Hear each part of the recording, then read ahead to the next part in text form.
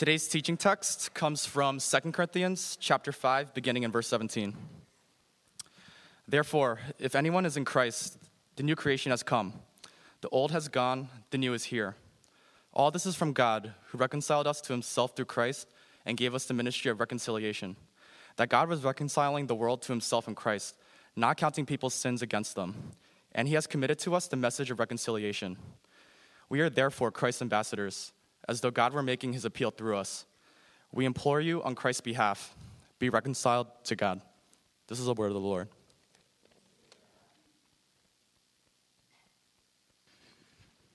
Okay, good morning again. It's good to see all of you. Again, my name's Guy, if we haven't had the chance to meet, and I have the chance to be the pastor here, and it's a great pleasure and honor to be with you this morning. This is at a historic moment in our country, don't you think?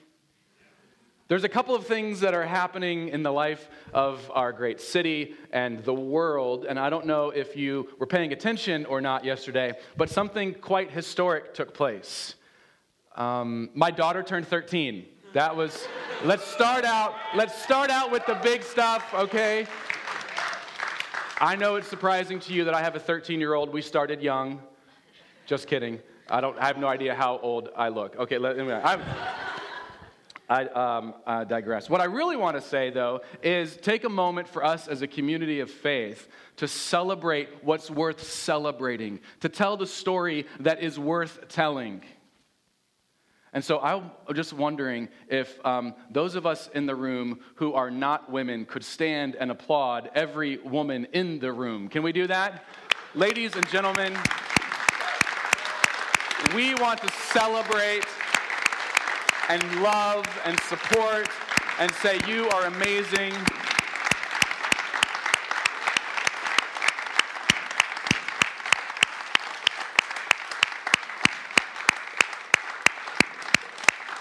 Maybe we should have had the women stand and we sat. No, that would be the opposite.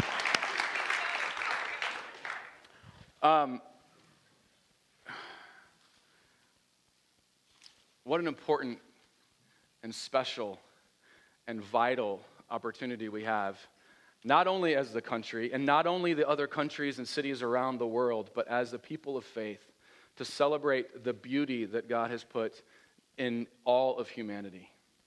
And I want to say to you as your pastor that it has been a great joy to pastor alongside of some of the most amazing and godly people in this community.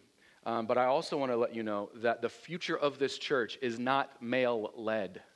The future of this church is not just about the typical power structures or leadership structures that we might be familiar with, but that as we continue to become the church that God's made us to be, we get to do that together.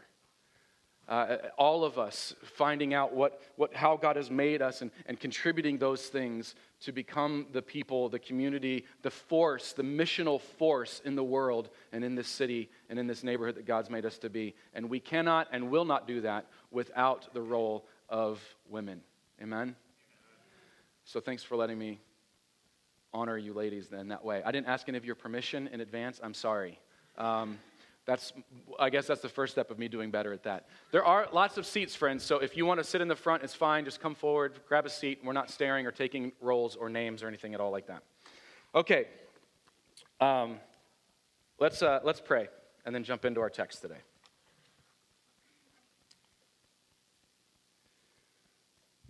Father God, what we need at this moment is not more religious exercises or even things to make us feel good.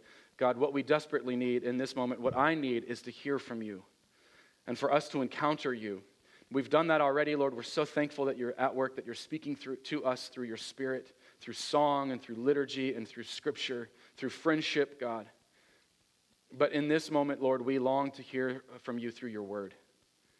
And so we pray that we would be inspired, not because of me, Lord, but because of your activity in our lives. And so from the biggest skeptic, God, to the person who's been walking with you for the longest time, Lord, we ask that you would speak, that you would capture our attention this morning.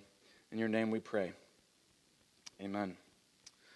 Well, friends, as I said a few minutes ago, we're in this series called Hope is Here, and it's about Epiphany. It's about the idea that Jesus' manifest presence is continuing to move out into the world and change things. And Over the last couple of weeks, we've been asking a few questions. Those questions have to do with our identity, who we are. And last week we talked about God's grace reshapes us and tells us who we are. That a couple of weeks ago we asked the question, where do I fit? Where do I belong? Who are my people? And I think that's a big question a lot of us ask. And we're looking at the scriptures and coming to understand that Jesus showing up on the scene helps us to redefine who our tribe is, that we're actually a family, which is part of the reason why what we do in here is so vital. It's so important. This morning, I want us to pause for a second and wrestle with that question, why am I here? Now, that's like a normal question we ask ourselves at the beginning of a new year, isn't it? We have resolutions. About 13% of us are actually still accomplishing them. Okay, let's just do this for a second. If you're still crushing your New Year's resolution on day 22, anybody still? Handful. Good job, folks. Good job. In the poetry world, you snap, and I've only got one hand, so that's what you're getting.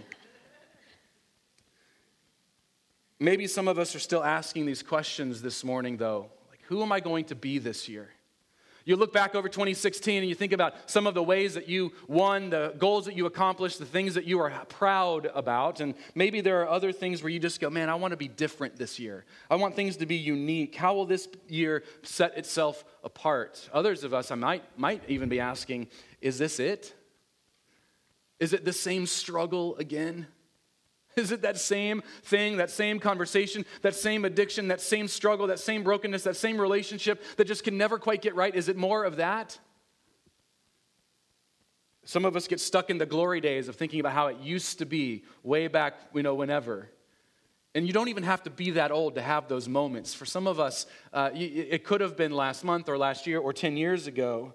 But we all, I think, no matter how we feel about what last year looks like and looked like and what this year is shaping up to be, I think we all long to know that we are living a meaningful life, right?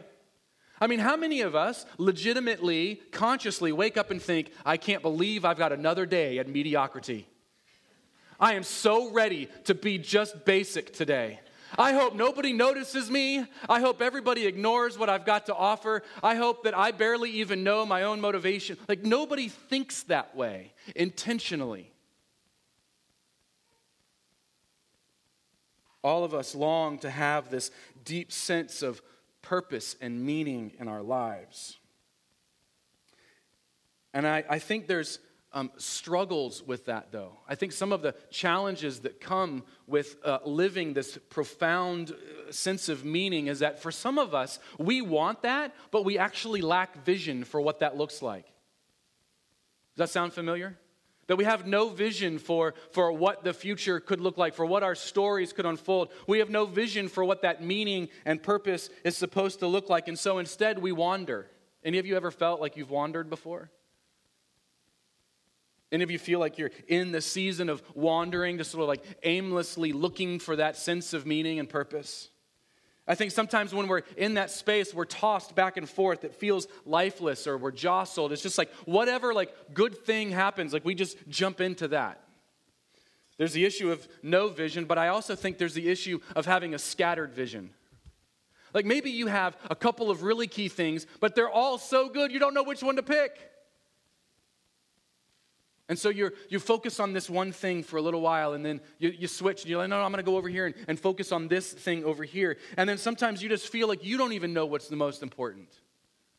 Any of us ever felt like that? Like we've got scattered vision. Our lives long for meaning, but we feel more distracted than living on purpose.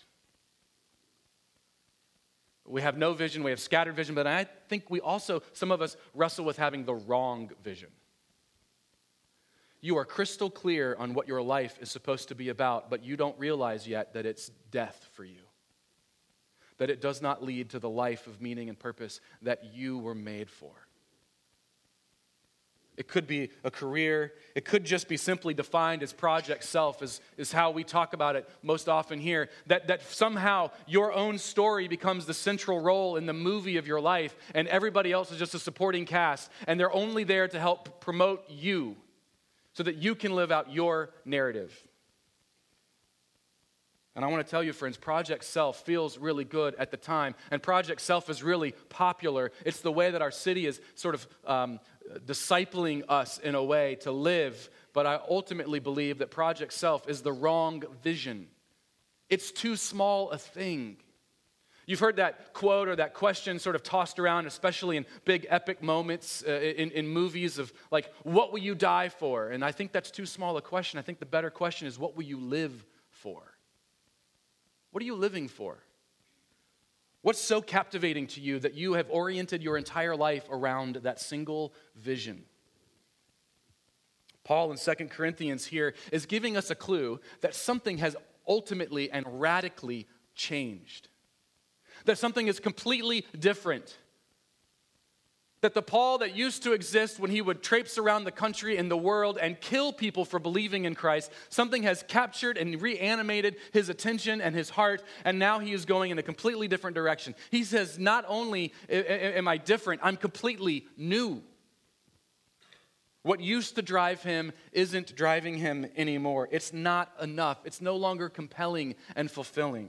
Have you ever had one of those moments where you were like dead set on one thing and then something happened and changed and you all of a sudden were like, you woke up and you're like, oh my gosh, that thing is not it anymore. It's like when you realize there was better food out there than McDonald's, even though the fries are really good. It's like you used to go to Dallas Barbecue, but then Mighty Quinn's opened up across the street and you're like, why? You're filled with guilt and shame for ever having gone to that other place? Now, just for the record, I'm sure really great people work at and own and run Dallas Barbecue, and they are a viable business, and they're a part of an economy, and they're providing for people, so that's a good thing. I'm just saying there could be, just don't take my word for it, but there could be better barbecue in the world than other places. Okay, let's keep moving. See, Paul is trying to get our attention as we read this text from 2 Corinthians that he used to be singing and dancing to a particular tune, and now that tune has completely changed. That some new piece of music has captured his attention, is animating his life. I think if Paul were around in 2009 on the side of a mountain in Washington State, he might have been captivated by a particular type of music, more so than others. There's a music festival that happens in Washington called the Sasquatch Festival. Any of you have ever heard of it or seen it? 3 of you, fantastic. This illustration is going to be so great. At this particular year, on the side of this mountain is a band that's playing, and there's people like you would expect in this natural amphitheater space that are dancing and hanging out and doing things that people do at concerts. Use your imagination. And then the camera pans over to the side while this band, Santa Gold, is playing, and this one lone person, without a shirt, mind you, is just having the time of his life. Now, I don't know if he's motivated by other factors or he's just really feeling the music. The world will never know. But he is dancing solo, by himself. And I mean, dancing is a liberal term here. It's a generous term, but he's really enjoying himself. Shirtless, by the way. Did I mention that? Just having the time of his life. And in the video, you can actually see and hear people sort of scoffing him, like making fun of him. Like, here's that random one weirdo person off in the distance by themselves, sort of completely oblivious to the rest of the world. Now, let's be honest for just a second. In New York City, we have the opportunity to see moments like that every single day. And let's also be honest, there are moments when you see that happening where you are both sort of terrified and intrigued at the same time. Am I right? There's a part of you that takes on a certain sense of shame and guilt when you see people who are behaving like that publicly, and you just feel like, oh man, that poor person. And you start thinking about what their story is like and what must cause them to be so flamboyant and out there and doing all this, right? But there's also a part of you that wishes you could be that courageous. Come on. There's a part of you that thinks, man, I wish I didn't care about what other people thought of me. I wish there was a part of me that was that just like willing to just give myself to something and it didn't matter where I was or who was watching. I'd like to think that that's part of what was going on in this man's life and in the crowd around him. But what you will see in just a second in this very sketchy video is this one single man dancing on the side of this hill, and then watch what happens eventually to the crowd around him. So let's show this video real quick.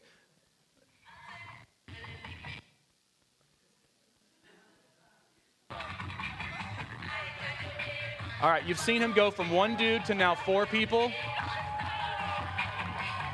And now a few more folks join in.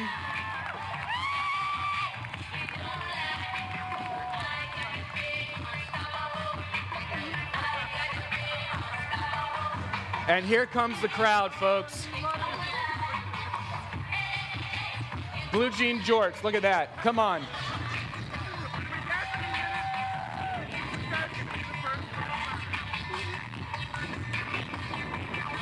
There's a point here where it just becomes, there it is.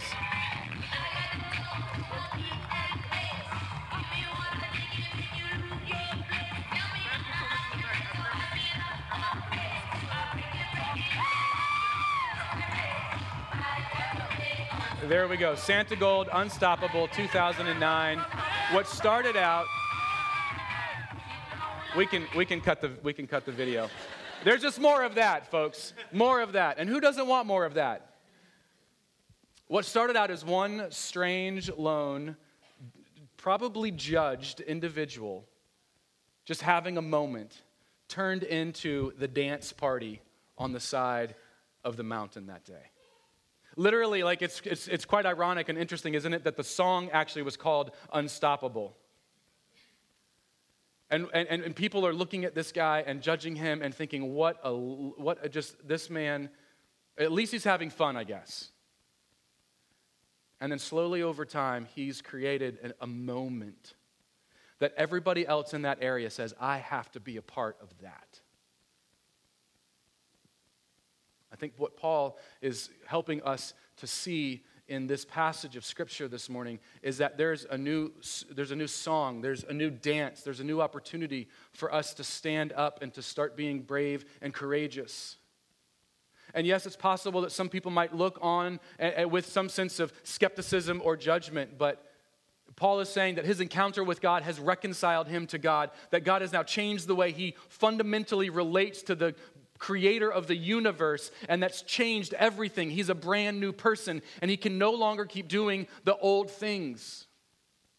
No vision or scattered vision or the wrong vision no longer works.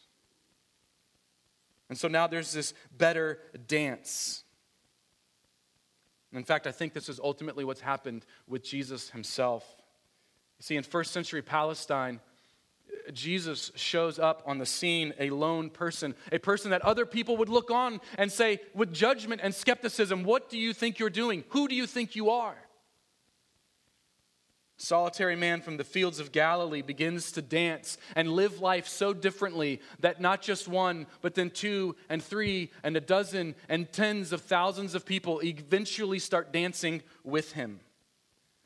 And so we find ourselves today resonating with the words of the Lord of the Dance, penned by Sidney Carter. These are the words he says in his song. This is the chorus. It says, "Dance then, wherever you may be. I am the Lord of the dance," said he. "And I'll lead you all wherever you may be, and I'll lead you all in the dance," said he.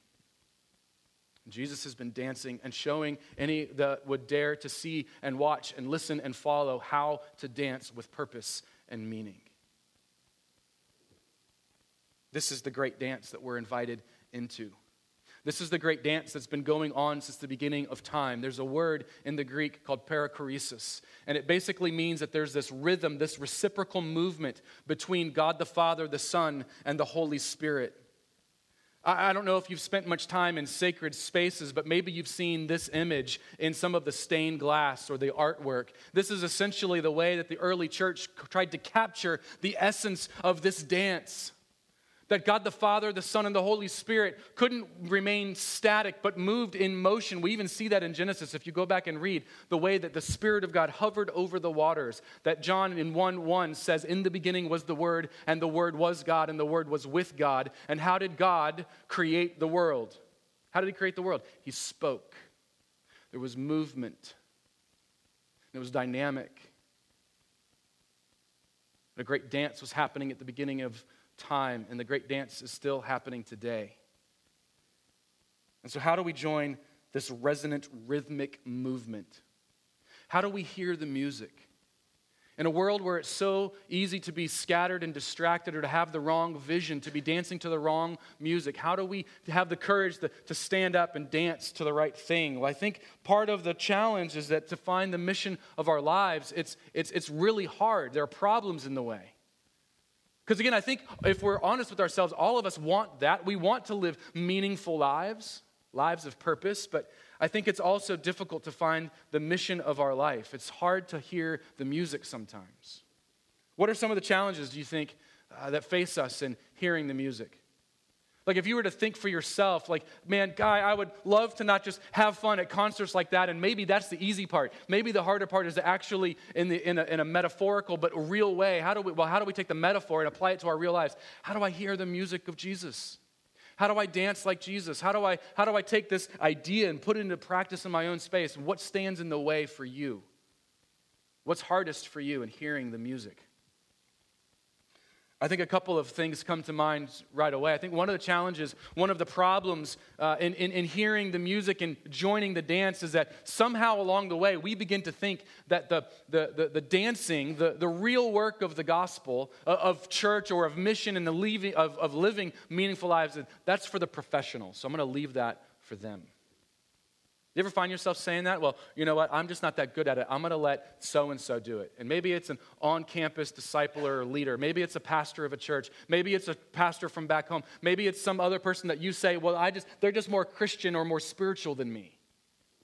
We think somehow the choreography and the dancing happens somewhere else and it's not for you. I think sometimes we feel like super embarrassed.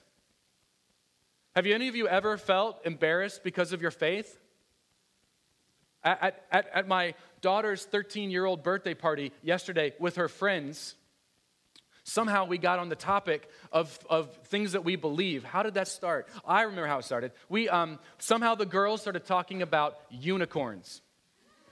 Okay, so unicorns comes up in the subject. I think Emma got like a gift or something from one of her friends, and it had a unicorn on it, and they got to talk. So there's a group of her friends that are like vehemently debating the existence of unicorns. And another group of friends who are like, you've lost your mind. There's no proof. And so they're going back and forth. And I was sort of standing in the corner of the room, and I heard this phrase come out of somebody's mouth. Well, there's no proof that God exists. And I was like, okay, let me just keep cleaning up the pizza crumbs and just going to be over here. Which, by the way, the party was even in the church office, of all places. So I'm just like cleaning up, and I'm like, okay, how is that going to go down? Because I'm just going to be over here, like, yeah, I mean, people don't believe in Santa Claus, or there's no proof Santa Claus exists, but he still brings gifts. I'm like, all this stuff is going through my head. And then I realized, like, even in front of a bunch of 7th graders, there was a moment of just like, oh, I don't actually know what to say right now. This caught me off guard. There are moments where we're embarrassed. By the way, we didn't answer the question. We just kept moving. Distraction. Somebody say something funny. Let's keep moving, just... Dancing's for the pros. We're embarrassed. I think sometimes it's easier to just imitate what we see around us. I don't know if you've ever tried to learn a new dance. Thank God for YouTube, because you can at least watch it and practice in the privacy and safety of your own living room for a few moments before you hit the dance floor that night. But if you don't know how to do it, it's easier to imitate what you see other people doing. If you go back and watch the video of the guy on the side of the hill, he wasn't imitating anybody else. He was dancing his own dance. I think part of what Paul is encouraging us to do is to find our own dance. I think sometimes we follow the wrong leader, and I think sometimes, and this is just a snapshot of, I think, of some of the problems and challenges and temptations that I feel at times. I think sometimes we also fall into the trap of only wanting to perform a certain way or for other people, and so we don't think about stepping out into that courageous space of finding our own dance. And sometimes I think it's just far easier to do things for our own pleasure, for our own satisfaction and benefit, than to try to find deeper meaning and purpose. What keeps you from starting the dance? In another place in the New Testament, the Apostle Paul says this in Philippians. He says, "For as I have often told you before, and I now tell you again, even with tears, many live as enemies of the cross of Christ. Their destiny is destruction, their God is their stomach, and their glory is in their shame. Their mind is set on earthly things. See, Paul knew what it was like from his own story and also from watching how people tried to imitate the dance instead of giving themselves fully to it, that at different times our hearts get distracted. That we eventually can settle into the destiny of destruction where our God becomes our stomach. That's basically trying to point out that our desires become the thing that we serve, that we bow down to, that we follow. That every movement that we have in life is to satisfy those desires, not something greater. And so if we want to live this meaningful life and yet there's these challenges, one of the questions I have then is like, well, how do we do that? How do we learn how to dance? What are the ways that we could begin thinking about practicing following Jesus in this way? And I want to be honest with you, friends. There's so much of a part of me that wants to be like the shirtless dancer on the side of the hill that does not care what everybody else thinks. And some of you might even have that impression of me. And we could talk about real self versus false self and all that another time. But I'm just confessing to you, there's so much a part of me that wants to be the kind of person that just puts it all out there. It's just all in Texas Hold'em. This is it. All the chips are in the center. I'm dancing. I'm going for it. I don't care who else is looking. I want to be the kind of person that lives with that kind of reckless abandonment. And not just for myself, not just for my own reputation, but for something that is bigger and greater. And I think Jesus showed us the way to do this. I think if we would give ourselves in this day, in this season, in this year to becoming people who are careful about learning how to dance for something greater than our own story, than Project Self, we could begin to see the steps that Jesus takes. See, Jesus is that dancer for us. Jesus is the one that stepped out of the crowd, that literally stepped out of heaven and said, I will show you how to be purely and truly and mostly human. The best version of what it looks like to be a human being, follow me. Do what I do. He truly is the Lord of the dance. And so Jesus' invitation to us is to follow him. That as we learn to dance, we become ambassadors in the world. That's what Paul's saying here in 2 Corinthians. That we become storytellers. That we become beacons of hope and light. That we become good news. That we become the people that celebrate where the light is breaking in. Even more than that, that we become the kind of people that actually fight to find the cracks to let the light in. I was talking with a friend of mine this week and then saw something that he posted online. His name's Brian. Brian actually helped to plant. He planted a church and then now works here in New York City to help animate people to dance on behalf of those that find themselves living on the streets. This is something that he posted this week. I think this is a really good picture of a place to start for us to begin thinking about how to dance like Jesus. Look at this. If you look at the list of the political activity of Jesus in just the Gospels, not throughout the entire New Testament as the early church tried to animate it, but just this beautiful picture of how Jesus himself danced. Look at the steps he took. Look at where he showed up and the dances he was taking. In John chapter 2, he led a protest and dismantled the systems of injustice. In Luke 4, he freed the oppressed. In Luke 6, his dancing looked like exposing the oppressor. In Matthew 6, he's giving to the poor. He's rebuking hypocritical religious leaders, Matthew 23. He's living for a very different sort of kingdom. He's rejecting Project Self. We see that in John 18. He's welcoming the refugees and the immigrants, which would have no context or bearing on how we live our lives today, right? But man, if we would listen and watch to how Jesus is dancing, how could it inform the way we live our lives? He's dying to self and sacrificing for others. Matthew, Mark, Luke, and John, the entire Gospels show Jesus loving without discrimination. You want to know what it looks like to dance? Maybe these are some of the steps that we could start picking up and imitating and living after and following in the way of Jesus. He prays for those who persecute him, and he does good to those who hate him. Friends, you want to know how to start dancing like Jesus? How to be the person who is willing to stand up and hear the music and start moving and inviting other people in so that they can taste and see what's really good. maybe this is a possible place for us to start.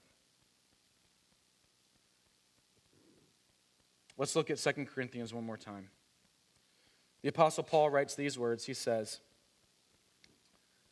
"Therefore, if anyone is in Christ, the new creation has come.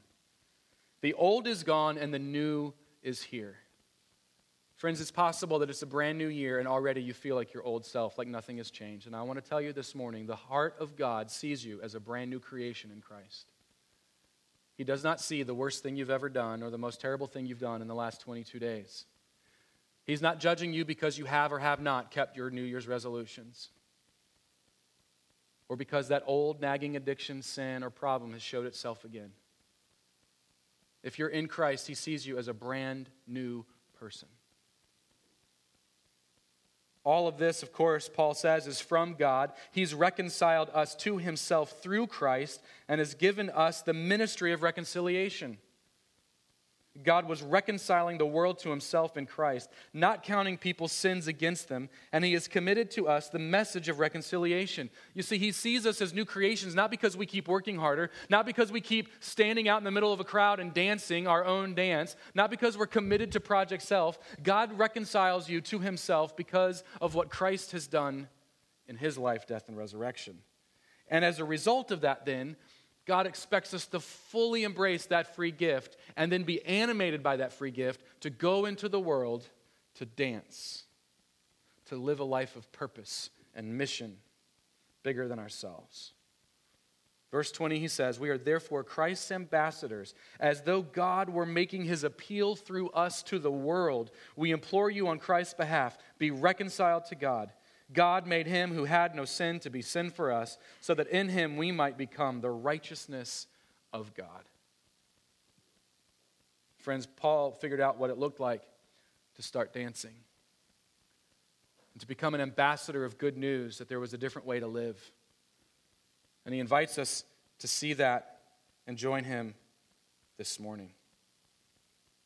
I mentioned earlier the words of a song written by Sidney Carter called "Lord of the Dance." And I would like to perform it for you now. I'm just kidding.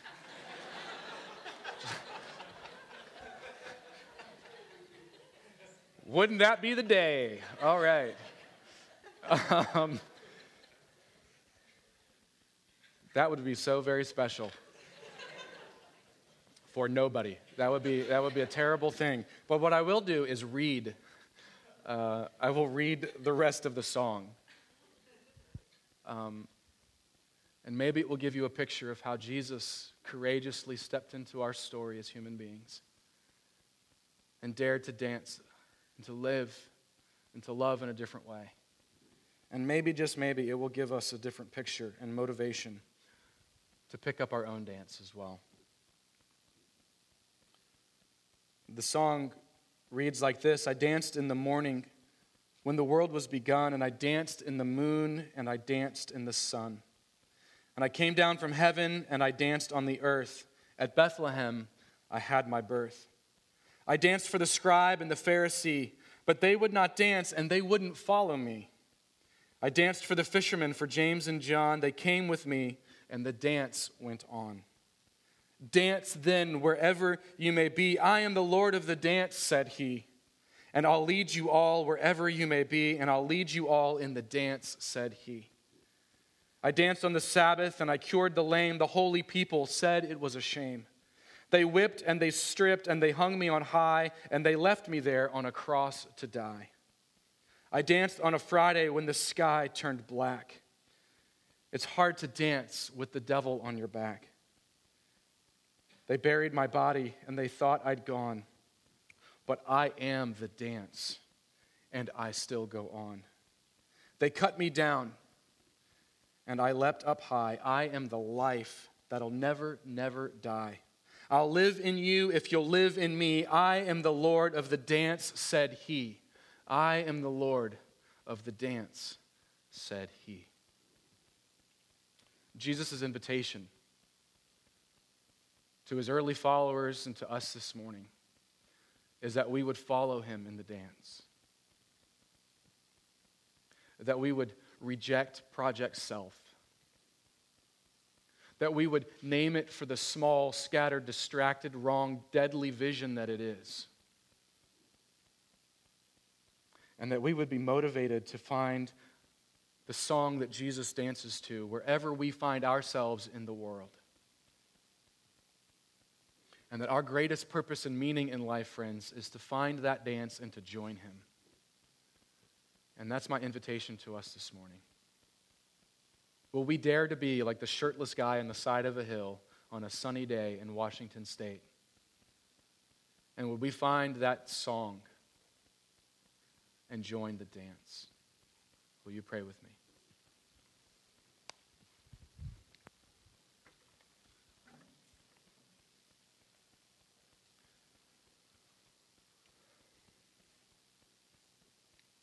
God in heaven, thank you so much for showing us how to do this. Thank you that we don't have to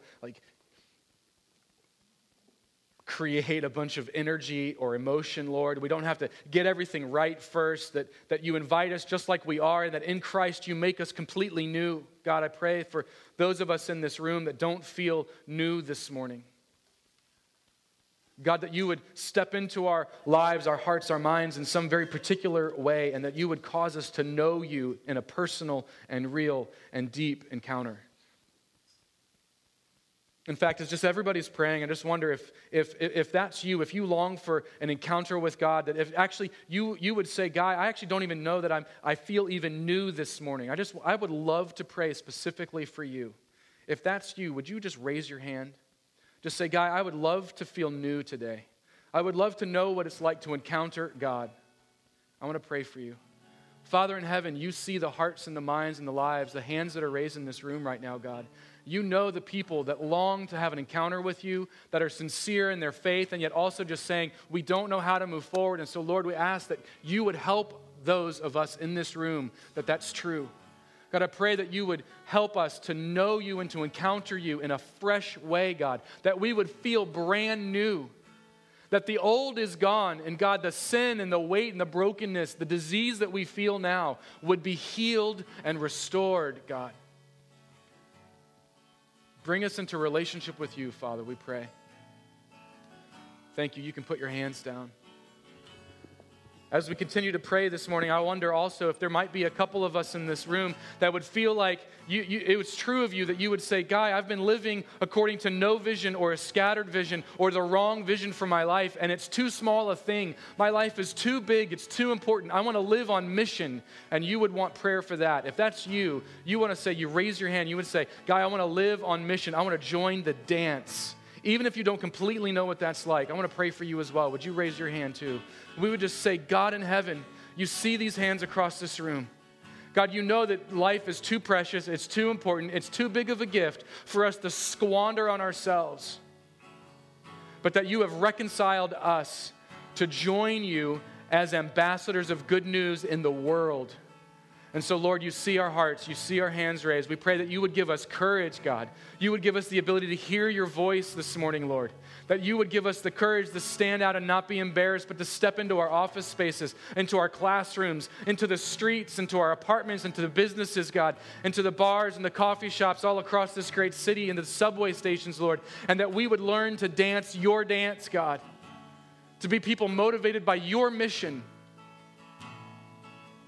And that we wouldn't care who's looking, because eventually others will join and others will be swept up and others will be changed because of it. In your name we pray these things. Amen.